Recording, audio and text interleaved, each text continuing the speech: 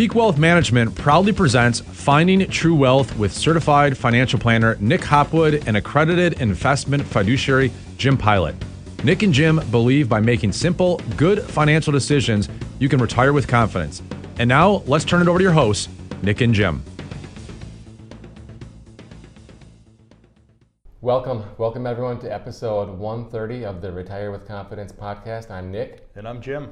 Today we're talking about Social Security deficiency. Yeah. Deficiency. The trust fund is running out. Yeah, we just saw a report on that the other day, didn't we? We did.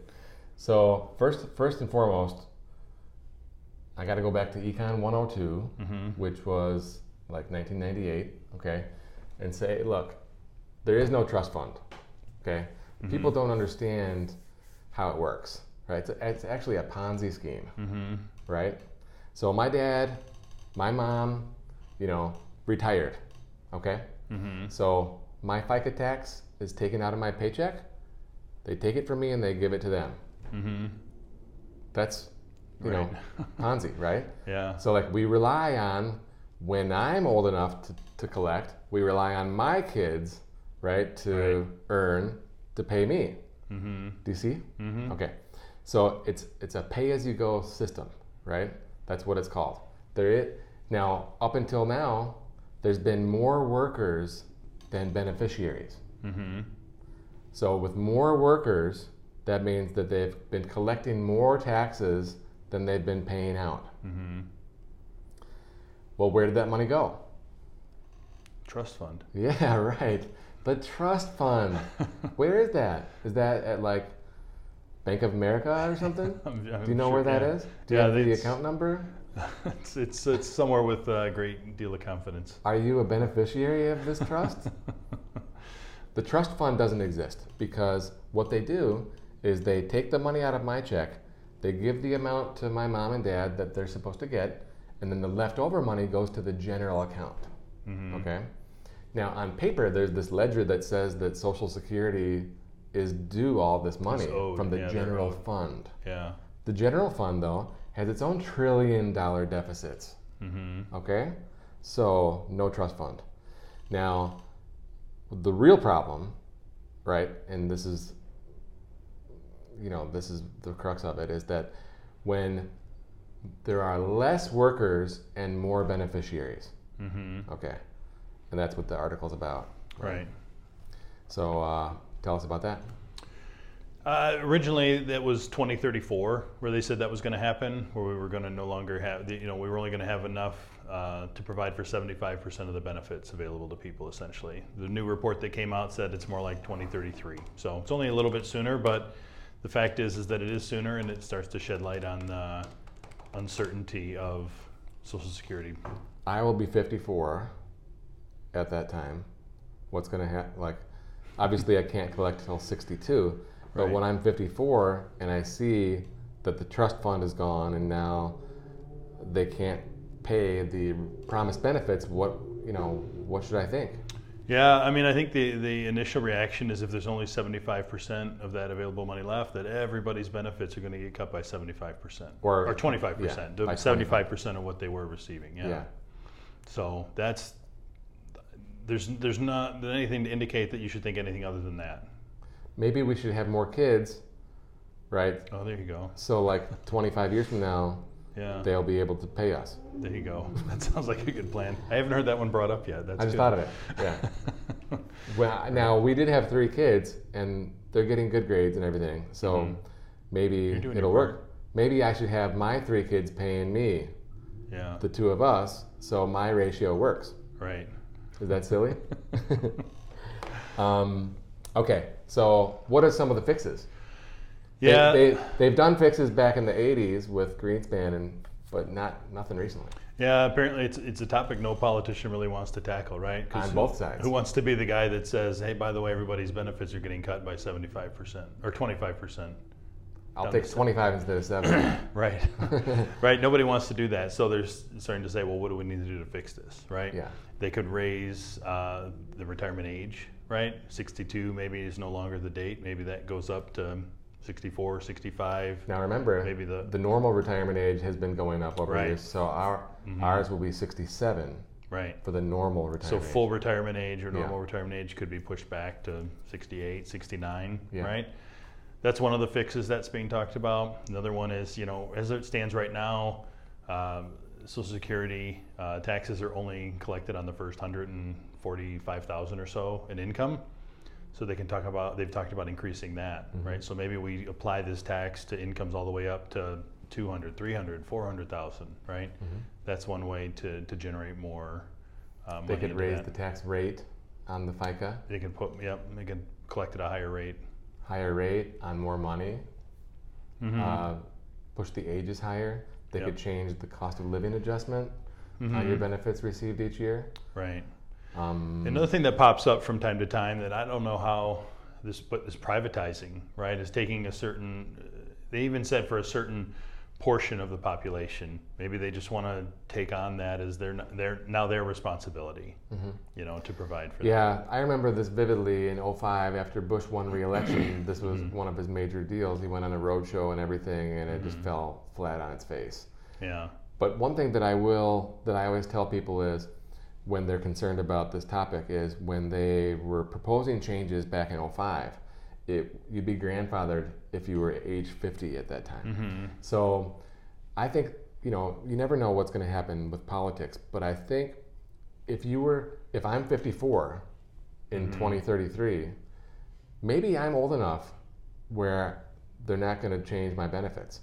Maybe it's only if you're younger that Right. you'll have new rules, Yeah. kind of like they did in the 80s. Absolutely. So And I can't wait to get to 50. yeah. cross that point of no return, right? Yeah. But yeah, I think the article talked about it being a bigger obstacle for the younger people, right? Because sure. it's only going to get worse and worse. Yeah, and the point of this is not to scare you into thinking Social Security is not going to be around, your benefits going to be cut, you won't have anything to live on, because I know that won't happen, right? It's all about figuring out what the fix is going to be and doing it. So as advisors, though, what's our solution as we're projecting? Yeah, and that's why it's an interesting topic for us because and kind of I feel like it's an older analogy now, but we always looked at retirement as a three-legged stool, right? One of the legs of that stool is your company pension, which we know most companies don't offer pensions anymore. Second leg of that stool was Social Security, right, which is what we're talking about today, and the third leg of that stool was your own personal savings, right? So in my mind, it just really puts the emphasis on you, the individual, to provide for your retirement, and if you are sitting back waiting and hoping and thinking Social Security is going to provide for the great bulk of your retirement needs, I don't know about you, but that's not one way that I would retire with confidence, right? I want to know that my portfolio alone could take care of me, and Social Security is the gravy, maybe. Absolutely. So we know that, as you said, guaranteed pensions don't exist like they did in the past. We know that Social Security, for the younger people, it could be reduced. It absolutely could be less than promised. I think that Yep. if you're under 50, you probably should embrace that assumption. Okay. So what are things that you can do? Well, we talk about Peak Income 360. The idea is that we want to diversify our income. Maybe if that one stool is broken, the pension stool is broken, Social Security, maybe it's a shortened stool. Now we're wobbling It's all a over the little place. unglued. We need to put some more legs under that stool. So Yeah. what could it be, right? Well, if you have no debt, that's Yeah. technically, right? Reducing your need is huge. Yeah, you've reduced your need. That's the same thing. If you avoid that $1,000 a month payment, it's the same thing as having a $1,000 a month income. Yeah, that's a great point. I can make that point. You could also do some real estate investing. Okay, this is something that I've embraced a long time. You guys maybe are tired of hearing about it. We got some great stories today with evictions. Yeah. Yeah. Eviction Part 2 podcast, huh? Yeah, I got to just share this really quick. So today, the lady who was not paying for several months, today's the court date, right? So she didn't show. Okay, so the lawyer says, Judge, Your Honor, I asked for a judgment since she doesn't even bother showing up. Judge says, no, we'll give her a second chance. Yeah. But turns out she moved out anyway. I didn't know, like 3 days ago. So in the middle of the night, packed up and left. Okay. So it's You time to got your change the place locks. back, huh? Yeah. Time to change the locks. But, you know, if I would have known that she moved out in the middle of the night, I could have saved probably $300 in lawyer fees. Right. Right? So it just, you know, Yeah. just keeps going. Yeah. Okay, so real estate, Mhm. right? Passive real estate. You know, if you're one of these younger people and you're concerned about no pension and less social, hey, real estate could be a good way to add a leg. Yeah.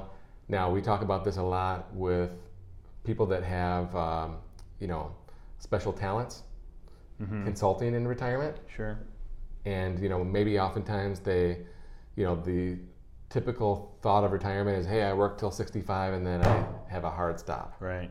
Well, that's not always the case anymore. Right. What are we seeing people do instead? Yeah, more of a semi-retirement where they can either maybe keep their current job but scale way back, or you know, not take on as many projects, or for some people they just have opportunities to do some sort of consulting work or something, right? Take their skill Yeah. set into the Yeah. workforce and High hourly rate, Yeah. pick and choose the jobs you take, yeah, good income, right. less stress, more freedom. Could be a really great transition, way Absolutely. to transition into retirement. Absolutely. So these are passive things, right? Consulting, real estate, no debt. You know, you can have your portfolio like we talked about. We already discussed that at length. So I think that the peak income 360 concept really works well here. Yeah, absolutely. One other thing I want to share, because I think it's called the Ways and Means Committee out of the House just came out with their tax proposal. So it's kind of dovetails on how could they change how could they reduce Social Security or increase taxes to cover the deficits? Well, you know, we had like a $5 trillion deficit over the last year and a half or something. Right. So taxes, they want to raise taxes. Okay. Yeah. So a couple high level things, like if you make 450,000, if you make under 450, it's virtually unchanged. Okay. But over 450, they're coming after you. Yeah. They're going to raise the rates. So like instead of 37, it's 39.6. And then there's all kinds of stuff that we've never seen before with IRAs, Roth IRAs, and 401ks. Right. So, you know, it's hard to get money into these 401s and everything because of the limits, you know. But if you've been adding, you know, the max, you could have a couple $1 million in your 401, right? And good returns, maybe several million. But the new proposal, it's not law yet, but the proposal says if you have over 10 million in your aggregate portfolio of IRAs and 401s and Roths, you have to take it all. You have to take a required minimum to get you back down to 10 million. Yeah. So like, let's just say you just keep making 10% a year, Right. Well, now you have to keep taking all of that, Pull all of those $1 million out every earnings year. out, Yeah. fully taxed. So, you know, if we go back to Preston's article he wrote last month with the 18,400 per year, earning 8% from 22 to 42, you know, it's $1 million at 42, and then it doubles every 10 years plus contributions. You will be there. Okay. Right. If you earn those returns, I Right. should say, you have the chance to be there. Correction. If you make those returns. Right. Okay. And then you're hammered with these RMDs. So I don't know if it'll become law, but I've never seen anything like that before. Yeah, there's definitely, like you said, targeting the higher income, you And know, they're with capital gains. And they want things to like take away that. the backdoor Roth, right? Yeah. So that could be as soon as next year. Yeah. And they want to take away the mega Roth back conversions, where if you're contributing after tax to your 401 and then you can roll that out to a Roth, they want to take that away. So like just as soon as we become Mr. Roth, they hammer us. They're coming for you. Yeah. They don't like Mr. Roth. You know what I think? There's that guy, the PayPal founder. I forget his name. Peter Thiel, I think. Yeah. Is, right? So there was an article several months ago that came out. He put his original founder shares of PayPal stock in his Roth IRA. Yeah. And back then the contribution limits were like $2,000. Right. And anyway, that $2,000 is worth $5 billion in Yeah. his Roth. So, imagine his required minimum. Like, does that, Right. like, if he's like 50 years old and he's got to take out 4.99 billion, is that an early withdrawal? Is that an early withdrawal? Yeah, that's true. I don't How will know. they categorize that? Yeah, but like, actually, the Peter Thiel article with the Roths is what really created the wheel, like really started the wheels turning in my head. Mm-hmm. So maybe that created Mr. Roth, Yeah. and but probably the news sensation over his $5 billion Roth IRA got the attention of the lawmakers, and they're like, That's what Gotta I think. stop Yeah, this. they're looking to try to cut those. they're like, things this off, is yeah. unacceptable. Right. But if for no other reason, jealousy, right? Right. I'm sure. it Man, is. why didn't I think of that? Yeah. Founder shares into the Roth, genius. I know. Okay, so that was off topic from Social Security, but there's some changes coming. Yeah. Okay. And we'll probably, the more we learn about it, and the more word we get, I'm sure we'll do Yeah, a hefty podcast on it. yeah. I don't remember the episode number, but we did one a long time ago on Social Security. You know, all of the details. So you want to go back and check out that. Probably like in the episode 30s or something, I want to say. Mm-hmm. Maybe we can put that in the show notes. Ashley's all over that. And yeah, if you want to get a brush up on Social Security in general, you can listen to that. So Yeah. if you would like a second opinion about when to take your Social Security, or how the new how you should make the assumptions into your plan, into your own retirement plan, check us out at peakwm.com, and you can schedule an appointment online. Yep. All right, see ya. See you next. You've been listening to certified financial planner Nick Hopwood and accredited investment fiduciary Jim Pilot on the Finding True Wealth podcast, sponsored by Peak Wealth Management. You can learn more about Peak Wealth Management by visiting peakwm.com or follow on Twitter at nhopwood1.